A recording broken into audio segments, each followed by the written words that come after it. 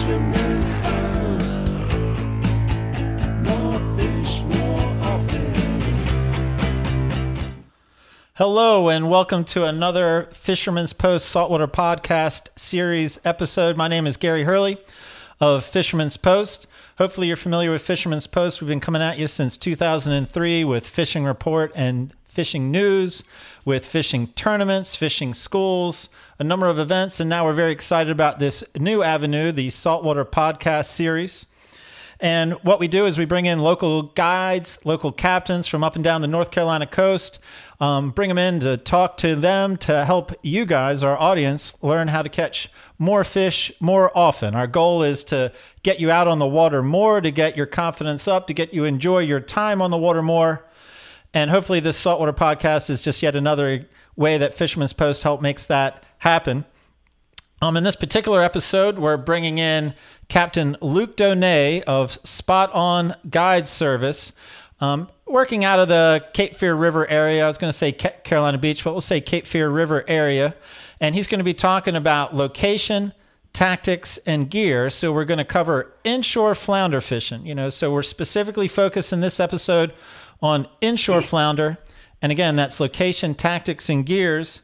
And once again, as I am in every episode, I'm joined by my co-host, Billy Thorpe of Thorpe Creative.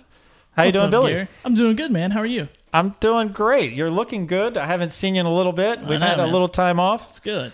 But I'm excited to be back at the podcast seat, and I'm excited to talk to Luke. Absolutely, man. One of my favorite people. I've been setting some seminars with him while he's teaching. Some of the best teaching I've heard about flounder fishing. So I mean, him and his wife have always laughed at my bad jokes, and so he holds a certain near and dear spot to me too. Help us out with some of the business of the podcast. Yeah, so we're going to give a little shout out to our sponsor, as you can see right here between Gary and I, whichever way I get a point there, Marine Warehouse Center. So I'm going to go ahead and play a commercial. They get a nice little 30-second spot, so hang on for 30 seconds, check out the commercial, and we'll be right back. Marine Warehouse, we have boat, motor, and trailer sales. We have parts and accessories in our store, and we have a complete service department that'll work on anything you have. At Marine Warehouse Center, we offer a large selection of boating supplies, trailer parts, and a large inventory of new trailers. What I love about Wilmington is being out in the water, being in a boat. It's my job, but also my passion. The best thing about working at Marine Warehouse Center is being able to help people get out and enjoy being on the water.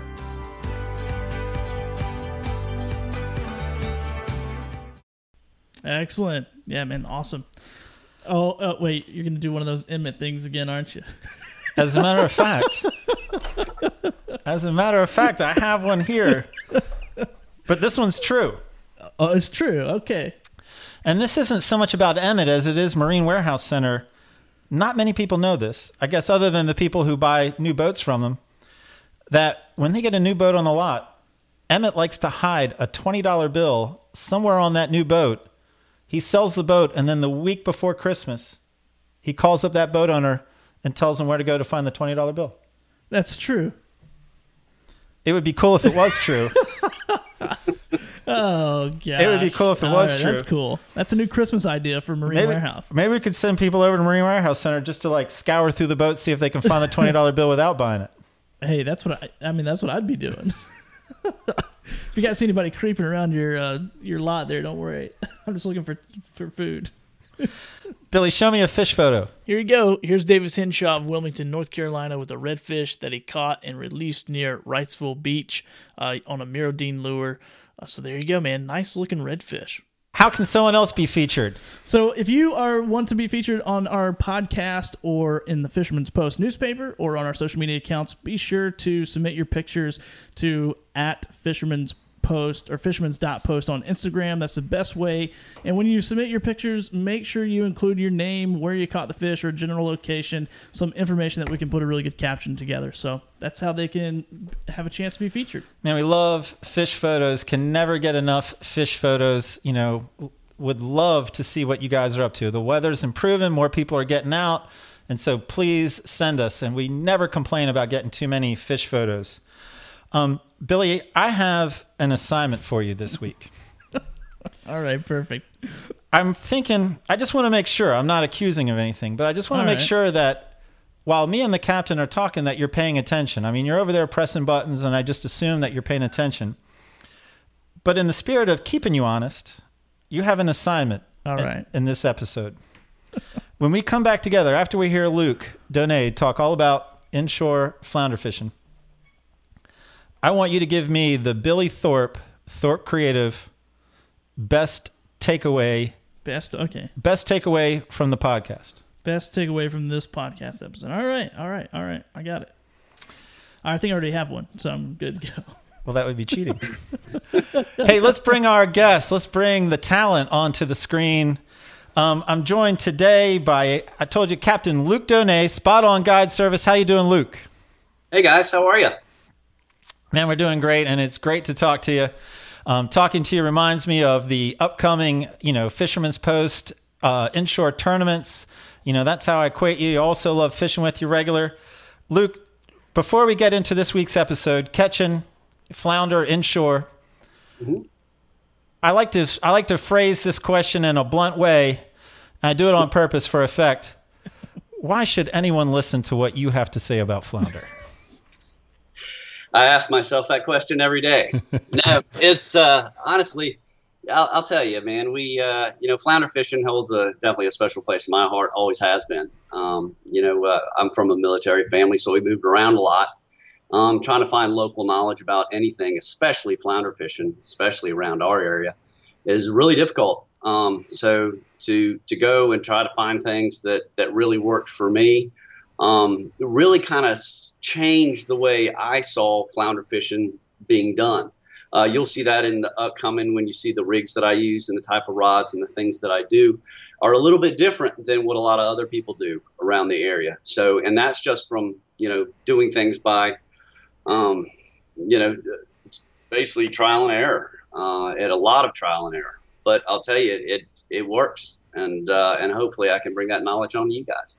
Well, I tell you what, before I give you 35 minutes to tell me to put bait on a hook and put it on the bottom, worms. We have a segment here, for better or worse, called Two Questions. Is where I ask the captain a couple of questions before we get into the material that are absolutely not fish related. And so I was trying to think of what would be appropriate for Luke Donay. I even made a graphic. So this is how we spell your name, yet we pronounce it Donay. Right. The T is silent. And so I was wondering if you could please pronounce this word for me. Ah, yes, moulet. Okay. Moulet. Moulet. That's pretty good. At the end of the day, fishing all the time, I have that O'Day moulet all over me. So I know that very well, that word very well. Well, I'm going to transition out of that, and now I'm going to test your vocabulary. Donay is a great word. Great word, ends with a silent T. Luke Donay, give me one other word that ends with a silent T. Billy can help you out. Parfait? Yes. I don't know why I looked at Billy. I don't know why you're looking at me. Yeah. But that absolutely works. You've passed. Luke Donay, we can proceed. Awesome. You have successfully navigated the two questions. I think if I'm reading the notes correctly, we're going to begin the flounder talk with location. Yeah. Man, location is definitely key. I think talking about flounder fishing, especially inside, looking for the right areas to flounder fish, and especially if you haven't fished a certain area before, you really need, like, so for instance, I fish on the Cape Fear River. So on the Cape Fear River, predominantly, I really like an outgoing tide, right? And so I look in areas that are best on an outgoing tide. Like you look at small rice creeks that are outflowing into the river. You look at the northern side of the Barrier Islands on an outgoing tide where that water would split. So things like that are going to really help you if you haven't fished in a certain location before. There's going to be two things that I bring up that I'm going to go back to a lot, and they're two main points. And if you can take away anything from listening to me on this podcast, there's two big things, and the first one is time on the water. Flounder is especially tough to really target. Big flounder are tough to target. You can't just go to the same spot every time and hope a big flounder's there. So you're only going to figure out when those flounders start to merge to, say, one side of the river or the other side of the river, or in pockets of clear water where that pockets of clear water is moving. You're going to have to spend time on the water. So, I can give you 50 spots right now and you can go out and try to fish them. But if you don't know how or what time to fish them, it's really not going to do you any good. So just know that in the first part of that. So we can have Billy bring up Google Earth, and you could give us 10 of those 50 spots. I'd be happy to. Let me just plug in my phone real quick. I'll get it done. All right. Sorry to interrupt with a bad joke. Keep us moving forward, Luke. Yeah, no, for sure. It's so think about this on location too. Location with flounder and time of year are going to be big. So, flounder migrate, especially southern flounder. They migrate offshore. Okay, so in the wintertime, around November time frame, they start moving offshore to go breed, find breeding grounds sometimes upwards of 60 miles offshore. So when they're coming back in, late February, March, April, and they start getting back up into their areas, well, they're going to be coming back into the mouths of the rivers, mouths of the intercoastal waterway, like Carolina Beach Inlet, Wrightsville Beach Inlet. Those type of areas you're going to want to hit early in the season. To go hit way up in the creeks, way up in the Cape Fear River first thing in the season, you're not going to do yourself very well. So you want to get where those fish are coming back in from breeding offshore. So so the beginning of the season, you're going to want to hit those types of areas. And as the months get hotter and get later, they're going to be moving further and further up into the creeks and higher into the river. And so that's on location. I would kind of think about that. Same thing in the fall when they start to move out and go to breeding and getting ready to breed. They're going to start following those last schools of mullet and bait fish that are also moving offshore. So you're going to go back in the late fall to those types of areas to find those really big fish. I like that seasonal explanation about the migration pattern. When you first started talking, you were talking about outgoing tide, and I wanted to follow up there, like why. I understand about moving water. Why outgoing tide specifically? Sure. There's couple reasons. One, especially in the areas that you're going to hit, especially at creek mouths, rice creeks, things that are going to be outflowing. Well, predatory fish know that at some point, all the bait fish that have been hiding up there in that creek have to come out because they can't hide in the grass anymore. That tide gets above that mud line and they can sit up in the grass at a higher tide. So they're going to sit there and be hiding. But at a certain point, they have to come out or they're going to die. So they start flushing out of these creek mouths and these chutes. And fish know that. And so they're going to sit right there at the mouth and be ready to feed on it. And another interesting thing about the flounder is that, one, a flounder has no air bladder so of course it sits on the bottom, but also flounder don't necessarily move around to feed. Okay, they're going to sit there and stay stationary on the bottom. Well, by doing that, they have to face into the current, not just to see the bait fish coming to them, but to breathe. They have to have water flowing over their gills. Regular fish are swimming in a direction, forcing water over their gills, where flounder are staying still. So they have to have a limited amount of current just to have enough oxygen to be able to stay there and wait for the bait fish. So always know that when that current's flowing in a certain direction, their face is always faced into the current. So, when you're fishing, especially up current, you're going to want to throw above them and then drift that bait down to them. Because otherwise you'll be touching their tail or touching their back and they're going to be shooting off. So, these types of creek mouths and things back on that type of thing, they're going to be faced up into that current, waiting for that bait fish to come out so they can ambush it. So if I'm targeting a creek mouth and so you're anchored up outside the creek mouth, are you anchoring up like right in the middle? Are you trying to cast directly up the creek mouth and then bring it directly down? Are we working the sides of the creek mouth or like if I'm casting it up and I'm bringing the bait back with the current, then isn't there the risk of that egg sinker smacking that flounder before the bait fish gets to it? Well, there's always a risk of that. But, ultimately, and going back to your first question, the answer is yes. You're fishing all aspects of it. Especially if you don't know that creek mouth, you don't know that there is a drop off on one side and a shoal up on the other, and an oyster bed at the end of one point, and a sand flat on the other. If you don't know that, then yeah, you're going to be fishing that whole area of that creek mouth. I love eddies. If you can find an eddy coming off of a point, most of the time that happens because there's a direct, you have a land point coming out, but then you also have a drastic transition of high and low water. And so that's what's kind of creating that eddy, and the flounder love that because it disorients the baits and it gives them a better chance to snag that bait fish. And so at this time of year, I mean, we're talking in spring or late spring, early summer, creek mouths, rice creeks, and then you were also talking about you're talking about the northern side of the Spoil Islands. So one of the best things about the river is that it also gives you the little Spoil Islands within it. So you're not just having to fish the creek mouths or the river banks and that's it, right? So the main channel, way back when they blasted everything through, they had to have a place to put the spoils of that channel, digging that channel out. So that created those islands. So on those islands, depending on the tide, so if you have a river with an island, right, and let's say the river's going north and south, right? So on an outgoing tide, that current would be moving south.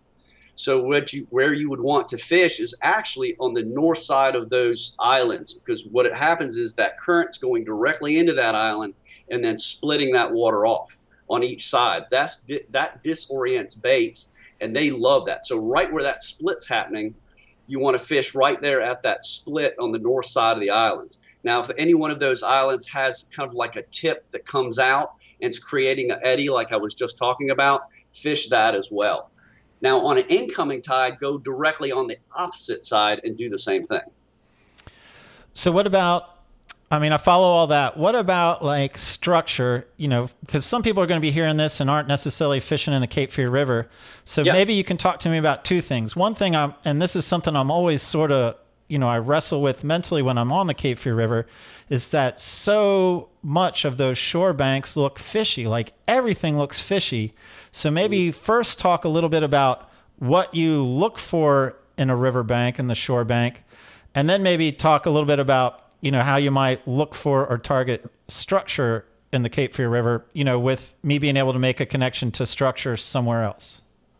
Yeah. So, like I said, if it depending on where you're at, you don't have to be in the Cape Fear River. You can be anywhere to see this. And I always preach structure, but to go to your first statement, when you're going and you're kind of looking for areas, like all you can see is top of the water and everything above it, and you haven't fished the area, you don't know what's going on. What do you look for? Like I said, you look for eddies. If you're going and you're say fishing a bank, I love, probably my favorite place to fish for flounder is in an area that has moderate current, that has a ledge up to the bank that might be a foot or 2 feet of water, but has a really deep drop off nearby. Flounder, especially large flounder, love an immediate drop off, but they will go up on that little ledge to feed. I found where bigger flounder they learn over time. They realize, why am I chasing down, bait fish in this monstrous water column when I can sit there and sit in a foot or 2 feet of water if the conditions are right, temperature, current, so on and so forth, where they're just chasing fish in a foot or 2 feet of water, but have an immediate deep drop off to either retreat for predators or retreat from temperature, things like that. So that's my favorite thing to look at. Every single double-digit flounder that I've caught in less than 2 feet of water. Wow. So it is, I've caught, big fish and deeper water, but literally all my biggest fish came in less than 2 feet of water. So, but the banks will produce, like I follow, the logic makes sense as far as less water, less work. Yeah. And I guess with flounder fishing, you're covering everything, though. It's not like you won't fish a bank, but you just really Yeah, like that definitely. 1 to 2 foot ledge. Yeah, I mean, and once again, if you don't, a lot of times you don't know what's there unless you're grid patterning, a certain area to figure out where things are at. What if you're just working a bank, right?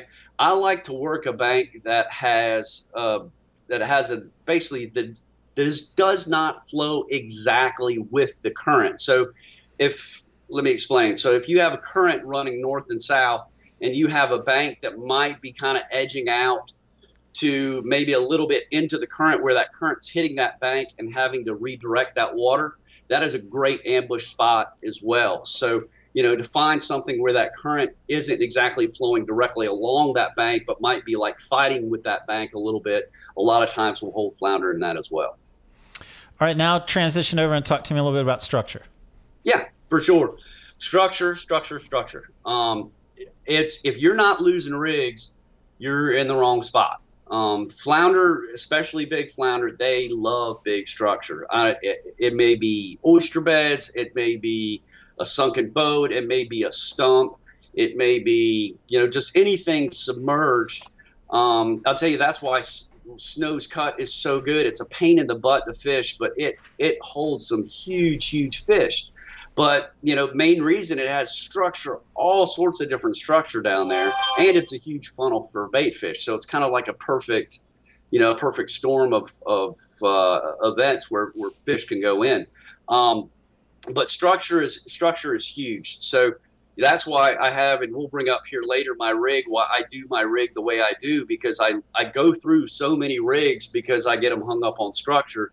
And by having it the way I do, you're not losing your whole rig. But yeah, structure is huge. If you can find some good structure on your depth finder or a good ledge where there might be an eddy flow on top of it, a drop off in the current, so on and so forth, that's huge as well. And a lot of people like to sit there and talk about fishing in holes for flounder. Believe it or not, yes, find those holes, but fish on the outside of those holes, maybe in the shallower areas of those holes. Deep in the bottom of the holes, normally you won't really find much of anything. Up on the banks, maybe going to it, maybe on the top sides of it, on the ledge drop-offs, things like that. But fishing deep down at a big hole, it's not happening. Okay. So, not normally anyway.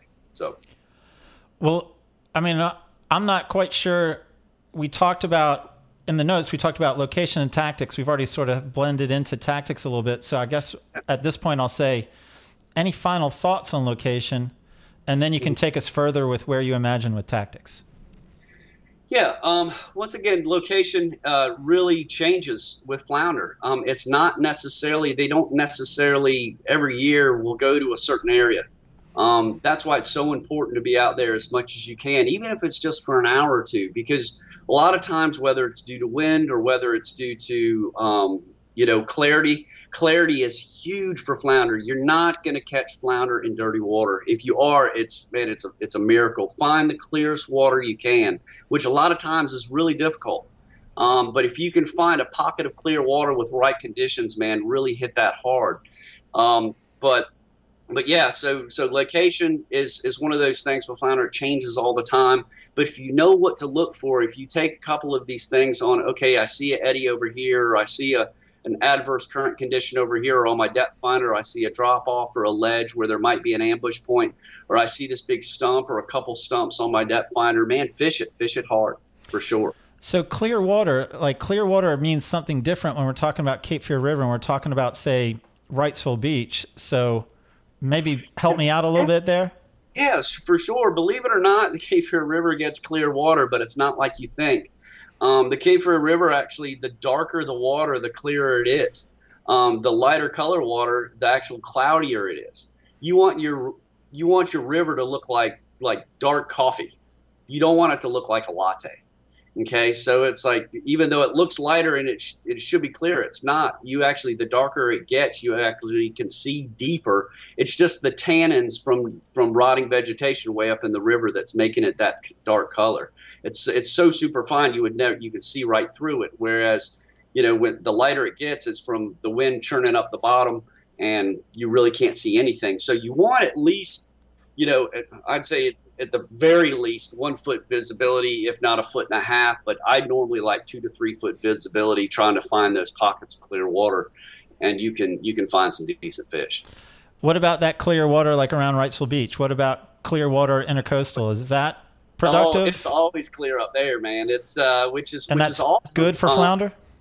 Yeah, it is really good for flounder, because not only is it so clear that it's not that you're sight casting for flounder, you're sight casting for structure. You can see where those oyster beds stop. You can see where those ledges drop off. You can actually see if there's a mud bank or whether there's a sand bank. But one of the biggest problems that Wrightsville Beach has is that it does get stuck a lot. And I say that by it does get gigged a lot. And so it's got a lot more fishing pressure, especially for flounder up in that area, than say in the Cape Fear or in the southern areas. Okay. You go up north. Now you go up north toward, say, Lee Island, and up before Topsail, where it starts to thin out with boats and fishermen, and you can really find some good little spots up there as well.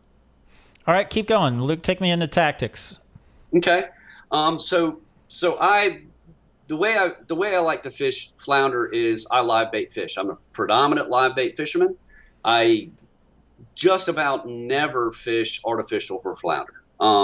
The main reason is that you just don't catch big fish consistently with artificial. Now, a lot of people are going to be like, well, I've caught a big fish. Yes, I know it happens, but I will guarantee you that if you use live bait, and it's predominantly large live baits, you're going to catch bigger flounder more often. So this show is sponsored by Gulp, Luke. Yep, for sure. Maybe you didn't read the meeting notes. No. You can mimic all day long. No. But I guarantee you nothing works on the end of your line harder than a live bait trying to get off a hook. All right. So it's so using live bait is critical in big flounder fishing. And this is going back to, I said there was 2 things I was gonna say that I was gonna keep going back to. One was TOW, time on the water, and the other is use big baits. Big is not a couple inches. Big is not a mud minnow. You will never see a mud minnow on the end of my line for flounder. They're just, I don't care how big they get, they're still too small. So it's, I like using a 4 to 6 inch bait predominantly, and even in the late fall, I might go a little bit bigger. People don't realize how big a mouth a flounder actually has. If you catch one, push on that lower jaw as much as you can, and that flounder mouth has a 3-hinge jaw, and will open up, and it can engulf anything that fits inside of it. I've sat there and caught a 12, 14-inch flounder on a 6-inch bait. They have no problem sitting there trying to take down a large bait. So you're not going to catch as many fish, but I promise you the fish you get will be quality. Larger fish normally do not hit smaller baits. So the only time they will hit a small bait is if they have a really big temperature shock. Normally this happens in the late fall. You get a real big hard nor'easter. You get something where the temperature drops real sharp for a couple days, and that water, that sea surface temp drops way down. And normally this is when they're on their way out to breed, and then throw on some smaller baits and they might hit it. But 9 times out of 10, man, use larger baits. The types of baits I like to use mullet. I like to use pogies or menhaden, and I hook them in 2 different ways, and we'll go over that with gear later. But ultimately, it's, I like to use those baits mainly because they're the most prevalent. But honestly, size matters more than type. Okay, you get a big pinfish because that's all you can find. Put it on there. I'd rather take a big pinfish over a small mud minnow any day of the week. So, so that's with going on with bait. Now, tactics wise, there's a couple different things I do. And I know a lot of people like to drift for flounder. A lot of people go in the inlets and they drift for flounder. And these are going and doing your seminars. I got a lot of questions about how to catch big flounder drifting. And honestly, I don't. In fact, I believe it or not, I rarely fish the inlet. Normally I'll fish it maybe once or twice in the spring and then a couple times in the fall, but I don't mess with it at all because 9 times out of 10, you're going to catch small fish in there. Unless there's good structure. Wrightsville Beach has much better structure than, say, Carolina Beach Inlet. But honestly, I don't really touch the inlet. And a lot of people will go and they'll drift and they'll catch 100 fish, but they might get one that may be over 16 inches or 17 inches or something like that. Normally when I'm going out, I'm actually looking for one fish per spot and then moving on. And so when you go and you hit a certain spot, say you're fishing that one creek mouth, I'll sit there and I'll do, I'll throw out, say for like a soda's worth, you take a drink and, and you hit a couple, hit a couple spots, work at about 1 or 2 baits worth. If there's nothing there, there's nothing there, man. Don't wait for the bite. Get on and move on to another spot. A lot of times flounder fishing, I'll hit 20, 30 spots a day, just stick and move, stick and move, stick and move. If they're not there, they're not there. And especially with larger flounder, it's not like there's going to be 50 of them there. So it's like you sit there and you throw it out, you hit it, and then, nope, nothing else. Let's go on. Let's move to the next spot.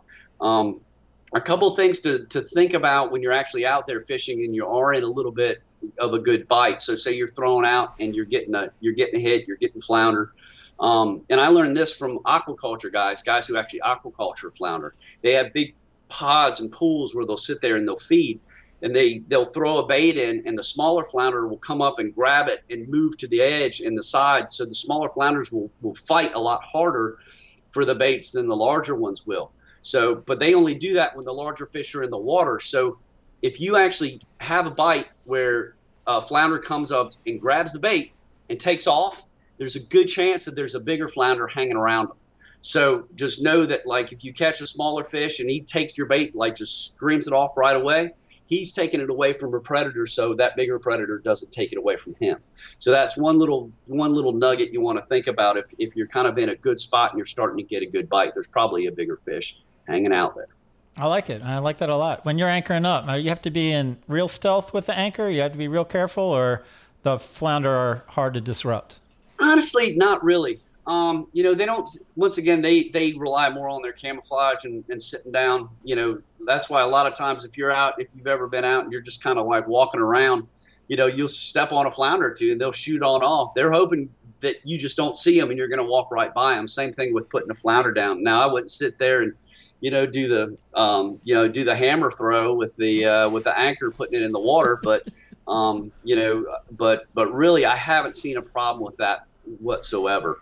Now granted, I'll say that if you have the ability to get a power pole, it'll save your back and save you a lot of noise as well as back time. So, that's definitely something. If you're ever thinking about getting one, I promise you it'll change your life. You'll wonder why you haven't had one for so long. But yeah, man, I wouldn't worry about that one bit.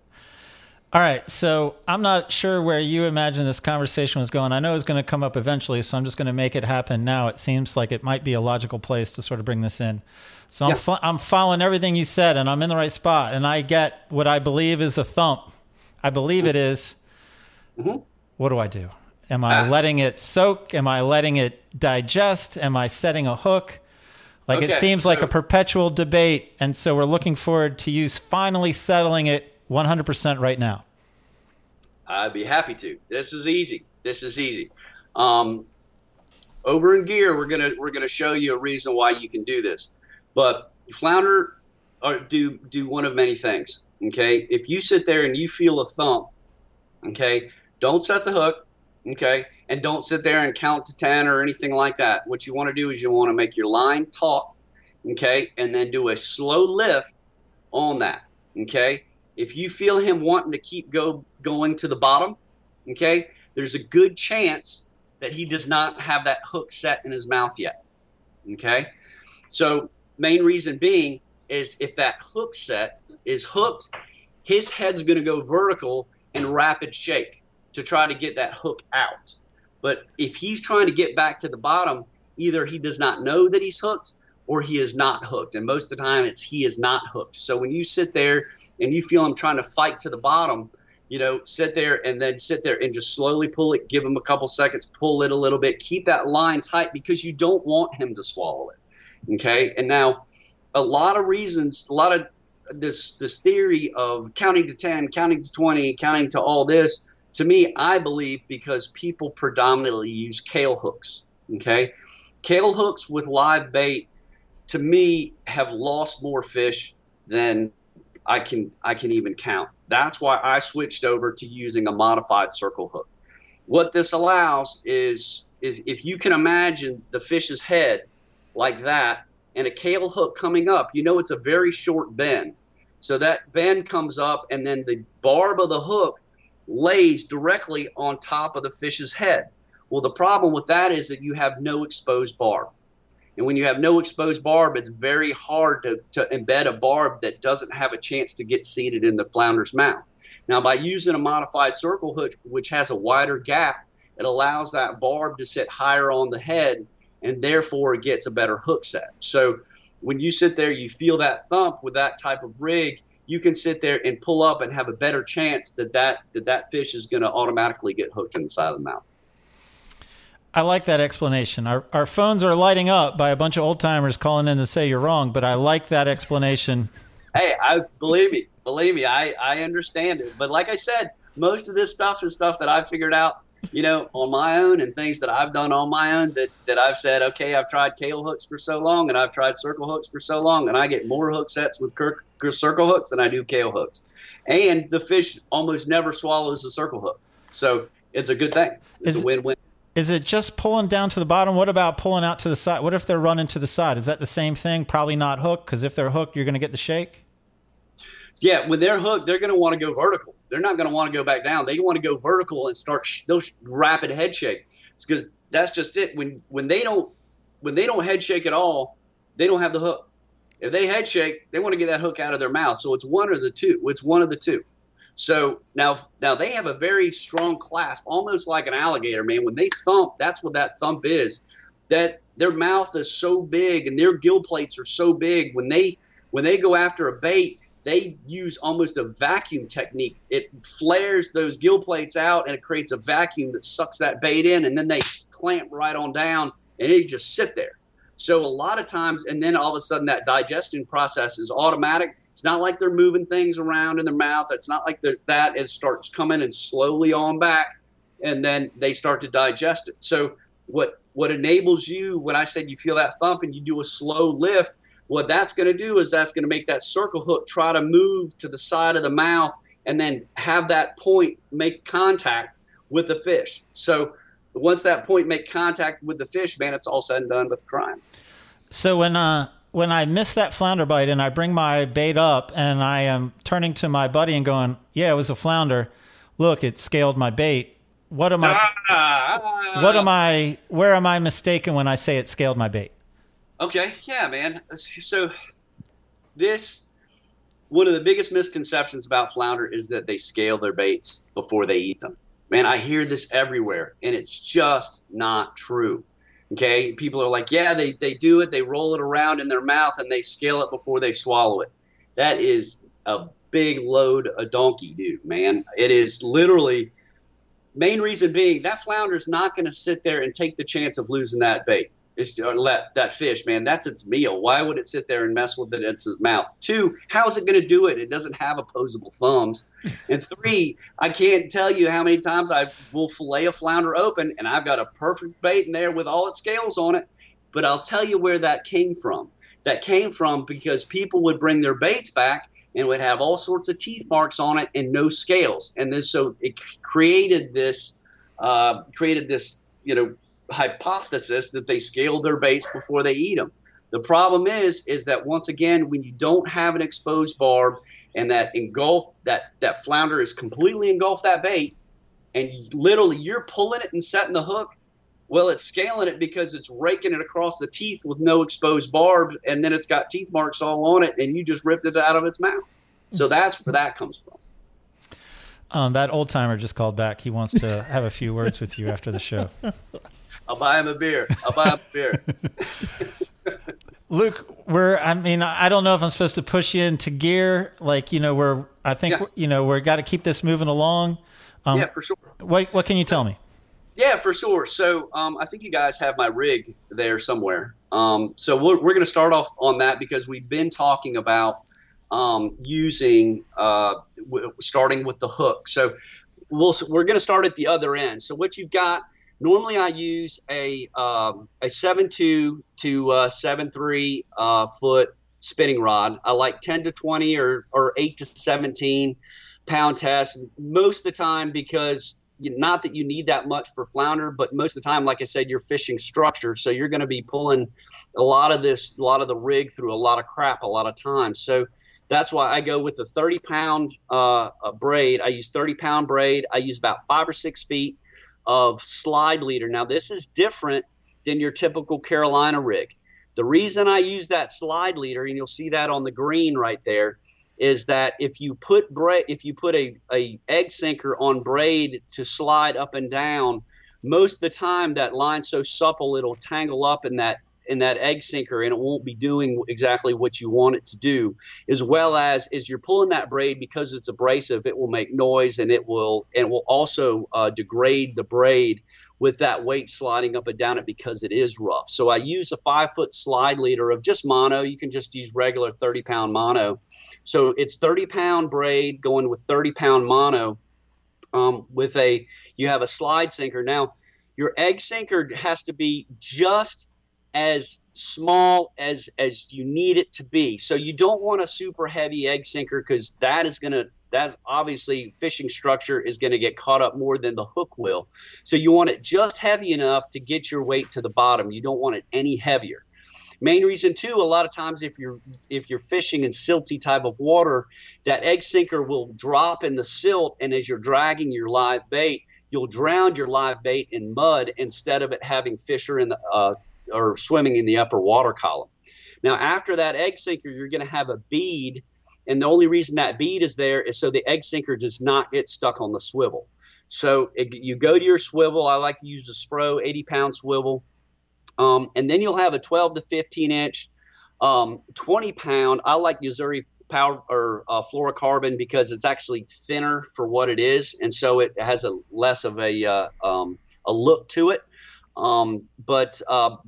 But you're going 20-pound, and this is what I was talking about earlier, fishing structure a lot. And the reason I go 30, 30, 20 is because you're fishing structure a lot, you're losing rigs. So you're best just to say break your hook at that leader than to break your whole rig off.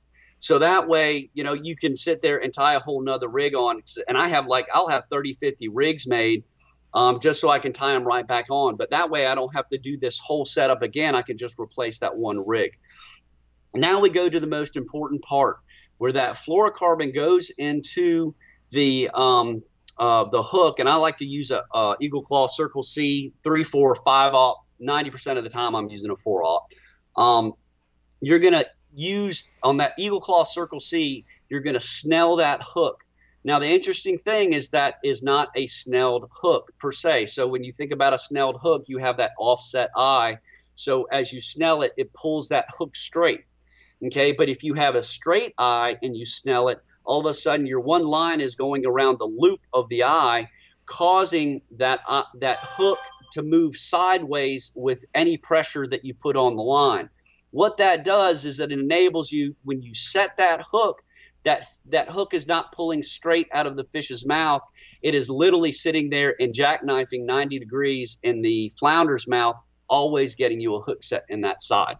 So this is why I like this type of setup. It's a Carolina rig, but it's kind of got a lot of other things going on that I've kind of learned that's the best thing for flounder fishing on that front. So as gear goes, this is what I use. I like it. I mean, everything is sensible. You have down here, I notice pink Yo-Zuri.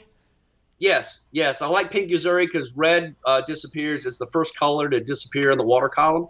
So as soon as you have that disappear, as opposed to clear, believe it or not, clear has a reflection quality to it. But if it has a little bit of color to it, then it'll get rid of that reflective type of aspect the deeper you go in water. And being that red leaves the light spectrum first on the first top end of the water column, then it kind of negates both the reflectiveness and seeing any type of color. So that's why I like using it.